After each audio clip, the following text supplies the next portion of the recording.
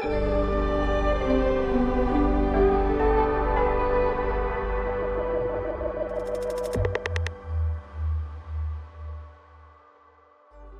vás u nového dílu podcastu Redneck o americké politice ze spoda i z vrchu. Dneska se podíváme na všechny soudní trable, kterým čelí Donald Trump. Jak jistě tušíte, je jich mnoho, tak pojďme rychle na to.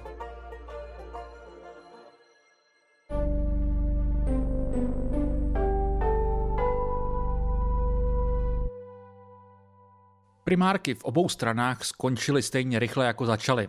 Ano, technicky vzato, v těch republikánských ještě stále pokračuje kromě Trumpa i Nikki Haley a v těch demokratických kromě Bidena i Dean Phillips, ale stačí vám letmý pohled na průzkumy v dalších státech, abyste zjistili, že pro ani jednoho z nich de facto žádná šance není. Změnit by to samozřejmě mohl nějaký zásah zvenčí. Nejde se vyhnout neúplně vkusné myšlence, že by takový šok mohl u obou kandidátů přinést jejich vysoký věk. Ale o tom jsme tu mluvili v uplynulých měsících už hodně. Minimálně v Trumpově případě je tu ale ještě jedna varianta, kterou představují jeho zmíněné tahanice před soudy. A právě k nim se teď proto upírá největší pozornost. Já už jsem pro vás v průběhu loňského léta připravil na Voxpotu článek, kde se snažím stručně shrnout to nejpodstatnější z každé soudní kauzy. Sliboval jsem taky, že ho budu aktualizovat. Přes podzim a zimu toho nebylo mnoho, co se v těchto kauzách vyvíjelo a navíc probíhaly důležitější věci. S blížícím se březnem se to ale začne rozjíždět více a jestli chcete mít přehled, najděte si článek pod titulkem Žaloby na Trumpa stručně a přehledně. Volby, tajné dokumenty a držhubné promilenky. A dejte si ho do záložek, já ho budu průběžně updateovat.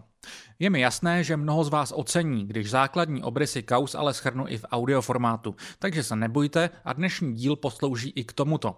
V článku jsem se ale soustředil na 4 loni započaté trestně právní žaloby. Kromě nich ale od té doby přibyly novinky ve 2 občanskoprávních a obzvláště jedna z nich má taky celkem velké implikace.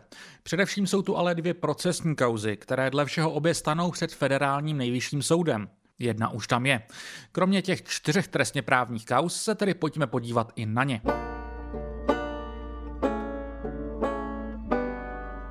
Začnu těmi občanskoprávními. Jedna probíhala loni na podzim v New Yorku a zdejší vrchní prokurátorka Letitia James zde žalovala Trumpa a jeho spolupracovníky skrze nekalé obchodní praktiky v souvislosti především s podvodným oceňováním vlastního majetku, tu ve snaze snížit si daně, tu ve snaze o lepší pojistné podmínky.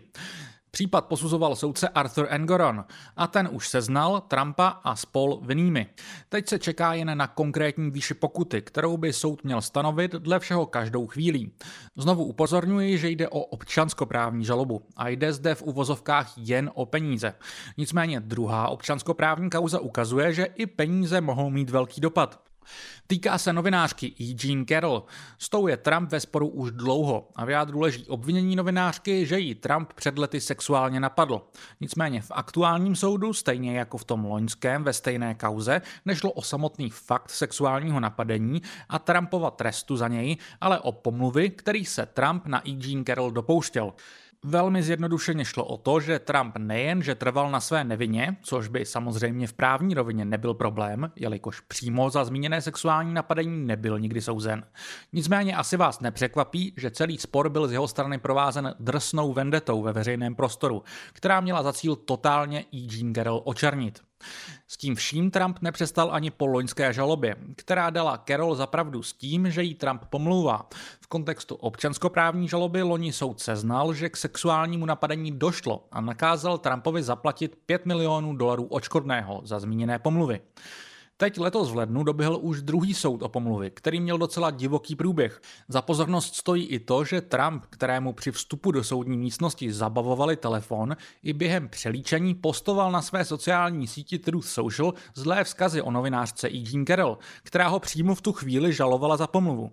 Američtí novináři chvíli spekulovali, že šlo o předpřipravené posty, které Trump a jeho tým předplánovali před vstupem do soudní místnosti.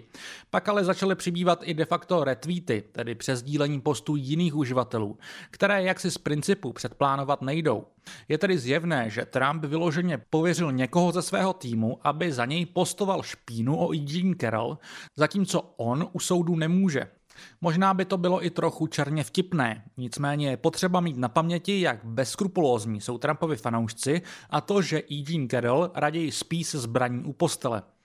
Nicméně Trumpovo počínání u soudu a na sociálních sítích podle mě dobře vystihuje, jak moc vážně celý proces bere.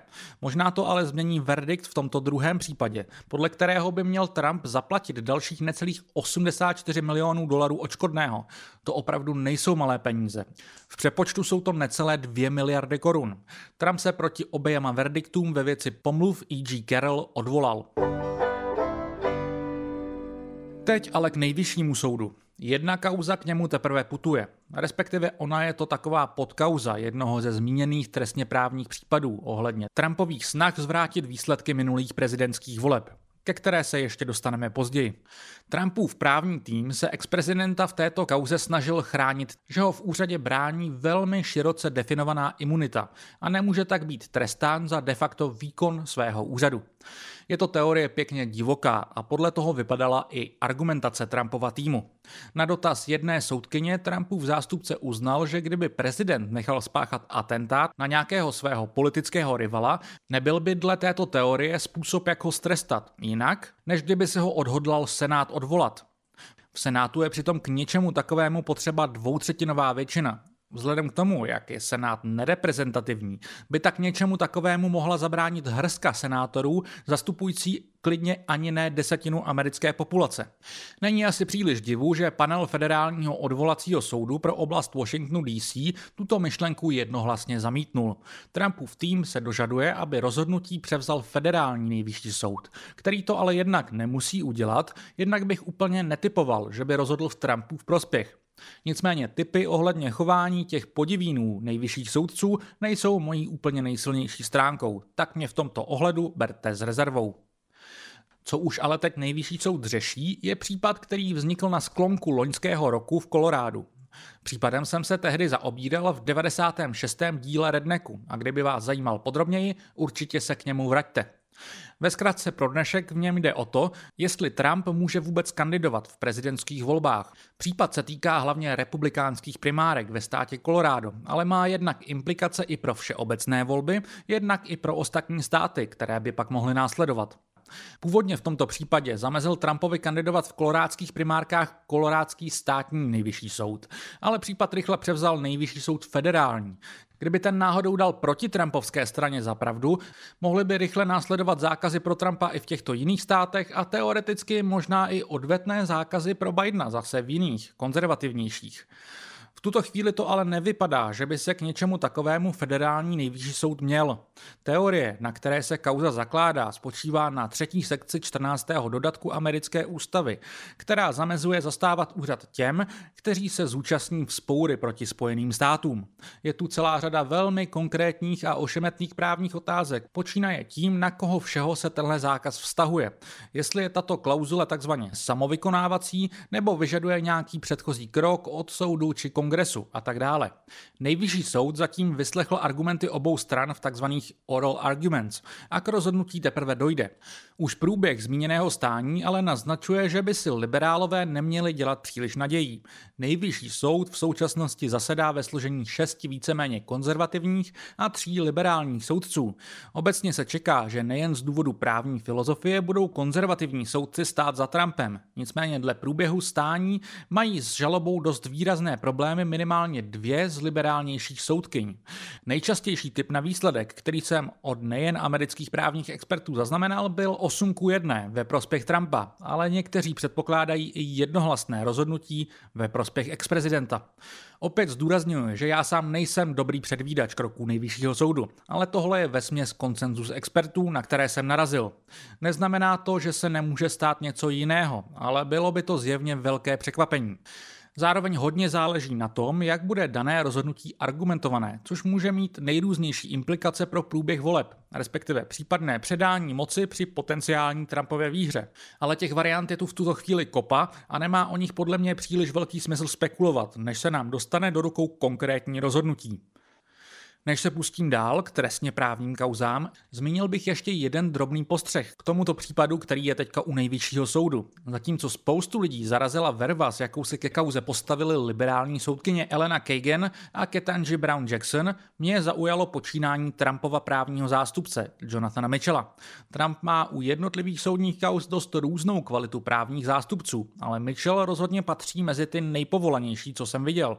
U proběhlého stání se to paradoxně projevovalo například tak, že naprosto otevřeně před soudci uznával některé slabiny argumentace svého týmu. Možná byste čekali, že je to krátkozraké, ale nejvyšší soudci naopak zjevně ocenili, že z nich nedělá blbce a předkládá vše tak, jak to vidí. Musím uznat, že podle mě je to chytrá a sebevědomá taktika, která zapadá do toho, jak si představuji, že nejvyšší soudci sami o sobě uvažují. Tak ale teď k těm trestně právním žalobám. Vezmu to hezky po pořadě podle toho, jak se předpokládá, že se budou rozjíždět v průběhu roku. A vzhledem k tomu, že nám za chvíli budou všem asi tyhle žaloby líst krkem se všema detailama, mě teda rozhodně, pokusím se vám každou vysvětlit co nejméně komplikovaně a nejvíce zapamatovatelně. Některá data se ještě mohou trochu hýbat, ale teď to vypadá, že první se rozjede případ takzvaného držhubného. Konkrétně by se mělo jednat o 25. března. Kauza je hodně komplikovaná, ale v jádru jde o to, že Trump si zaplatil mlčení údajných milenek a jednoho vrátného z Trump Tower, který měl pro změnu mít informace o jeho nemanželském dítěti.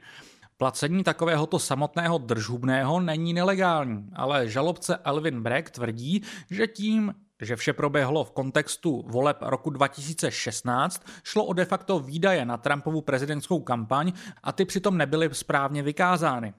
Právní experti se vesměs shodují, že jde o nejslabší ze všech žalob, co tu dnes probíráme. Jednak jsou tu hodně natahovány výklady relevantních newyorských zákonů, jednak je tu problém s tím, že by teoreticky případ mohl být i promlčený a prokurátor se spoléhá mimo jiné na prodloužení lhůty kvůli pandemii koronaviru. Navíc se také spoléhá na výpověď Trumpova bývalého právníka Michaela Cohena, který sám sedí ve vězení a přiznaně lhal pod přísahou, což, ruku na srdce, prostě není ideální svědek. Kvůli hodně natahované komplikovanosti podle mě nemůže mít tato kauza až tak velký politický dopad a myslím si, že není moc voličů, které by informace o Trumpových potenciálních nevěrách, nemanželských dětech a nepořádném účetnictví v roce 2024 mohly přesvědčit o změně názoru.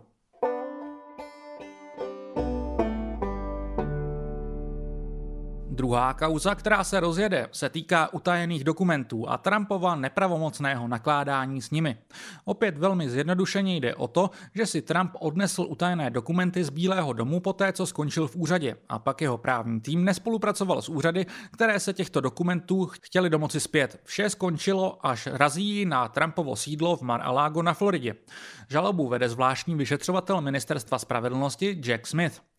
Právně je obecně tento případ považován za nejsilnější. To, že je to pro Trumpa průšvih, který sám umocnil právě nespoluprací a velmi neuváženými veřejnými výroky, uznávají i mnozí právní experti, kteří se jindy Trumpa zastávají. Nicméně jako slabina je brána osoba soudkyně Aileen Cannon, která případ bude rozhodovat. Ta byla jmenována Trumpem a někteří liberálové mají pochybnosti o její nezávislosti, byť já si osobně počkám. Jinak je to také v politické rovině. Podobné kauzy totiž v uplynulém roce a půl probublaly i na Joea Bidena a Mikea Pence, kteří se sice oba zachovali dost jinak než Donald Trump, ale celá kauza pak spíše vyznívá tak, že americká vláda toho utajuje opravdu hodně, což je fakt, a bordel v tom, jak s dokumenty zachází, má pak kdejaký politik.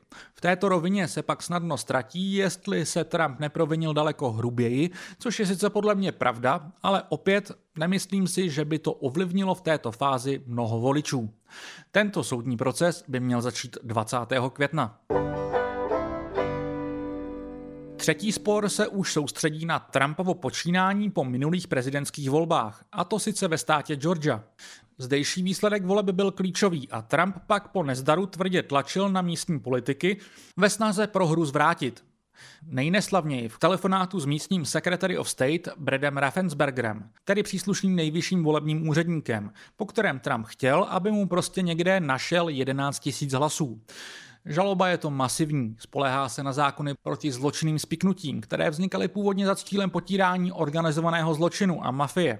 Je to pro místní prokurátorku Fanny Willis velké sousto. Některé ze spoluobviněných se jí sice podařilo přesvědčit ke spolupráci, ale i tak je před ní ještě hodně těžký úkol.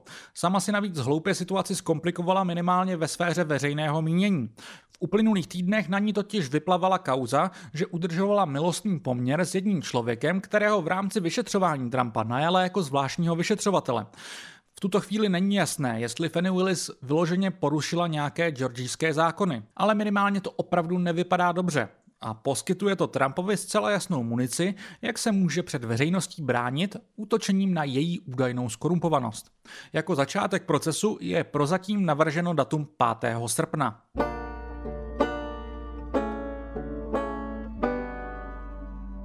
Tematicky podobný je i poslední velký proces, který Trumpa čeká. Tím je žaloba ve Washingtonu DC pod taktovkou taktéž zvláštního vyšetřovatele Ministerstva spravedlnosti Jacka Smithe. Tato žaloba je o dost úžeji definovaná než ta předchozí georgijská, ale zaměřuje se také na Trumpovo povolební jednání a snahu zvrátit nechtěný výsledek voleb. Soustředí se především na nejformálnější aspekty Trumpovy činnosti a žaluje snahu defraudovat vládu a voliče Spojených států a pak snahu neprávem narušit jednání kongresu. Případ komplikuje otázka prezidentské imunity, o které jsem mluvil v začátku dílu. Tu sice odvolací soud zatím zamítl, ale teď je otázka, jestli ji nepřevezme soud nejvyšší. Jak jsem naznačoval, i tam bych byl překvapený, kdyby Trump uspěl. Nicméně hraje se tu i o čas. V tuto chvíli kvůli průtahům ohledně imunity není vůbec jasné, kdy začne samotné hlavní přelíčení. A to bude s blížícími se volbami problém. Co se může teoreticky dít, kdyby žaloba nedoběhla do případné Trumpovy druhé inaugurace? To neví nikdo. To sice platí pro všechny zmíněné žaloby, ale právě tato poslední z Washingtonu DC má v tomto ohledu největší problémy. Sliboval jsem, že budu stručný a to taky dodržím. Téma časového sousledu, které jsem právě načal, je nejpalčivější otázkou všech žalob. Visí tu samozřejmě ve vzduchu i varianta, kdyby si znovu zvolený Trump pokusil v nějakém z případů sám udělit milost, což není jasné, jestli by mu nejvyšší soud dovolil, ale rozhodně by to byl šílený cirkus. Problém je tu i s politickým dopadem. Z některých volebních průzkumů vyplývá, že v momentě, kdyby byl Trump odsouzen v některém ze zmíněných trestně právních případů, odpadlo by mu alespoň pár procent voličů. Bylo by ale chybou myslet si, že všechny zmíněné případy mají v tomto ohledu stejný potenciální dopad. První kauza s takzvaným držumným je něco, na co bych opravdu politicky nesázel. Tajné dokumenty jsou závažnější, ale volebně problematičtější, protože se trochu týkají i Bidena. Největší dopad mohou mít oba volební případy, jak v Georgii, tak ve Washingtonu. Oba jsou ale hodně ošemetné časově, ale i daleko těžší na prokázání před porotou.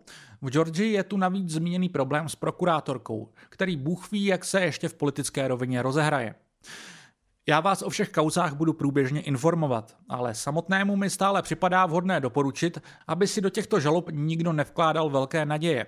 Podle mě stále platí, že nejjasnější zbraní proti Trumpovi je volební porážka. A to ideálně velmi jednoznačná. Všichni totiž víme, co je Trump se svými oddanými podporovateli schopný rozjet za peklo při sebemenší pochybnosti. Jsou ale demokraté pod vedením Joea Bidena takto velkého vítězství vůbec schopni?